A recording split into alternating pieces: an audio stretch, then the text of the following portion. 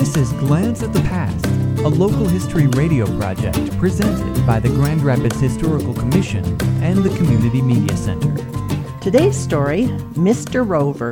In 1907, a comic series of postcards was published and sold by the Reed Tandler Company, a local printing and publishing company. Each of the cards, numbering 28 in all, depicted an oversized man sitting on or leaning against a different Grand Rapids site. The man who portrayed the fictional Mr. Rover in all of the cards was Harry H. Wickham, a young and apparently successful local insurance broker, undoubtedly attracted to the Mr. Rover role by both the social and business notoriety that his image would assure. But all was not well with Harry Wickham.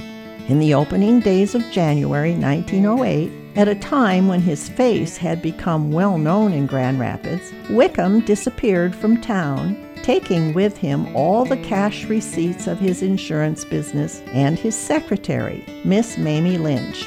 Neither Wickham nor Lynch were ever seen in Grand Rapids again, but apparently had been spotted a day or so after their local disappearance by an alert hotel clerk in Detroit, who indicated that the pair were going east.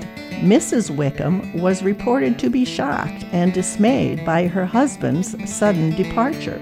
It's hard to say if any of the Mr. Rover images presented an advance clue to Wickham's plans. However, number 26 in the series depicts Mr. Rover running to catch a train at Union Station, as Harry and Mamie might have done.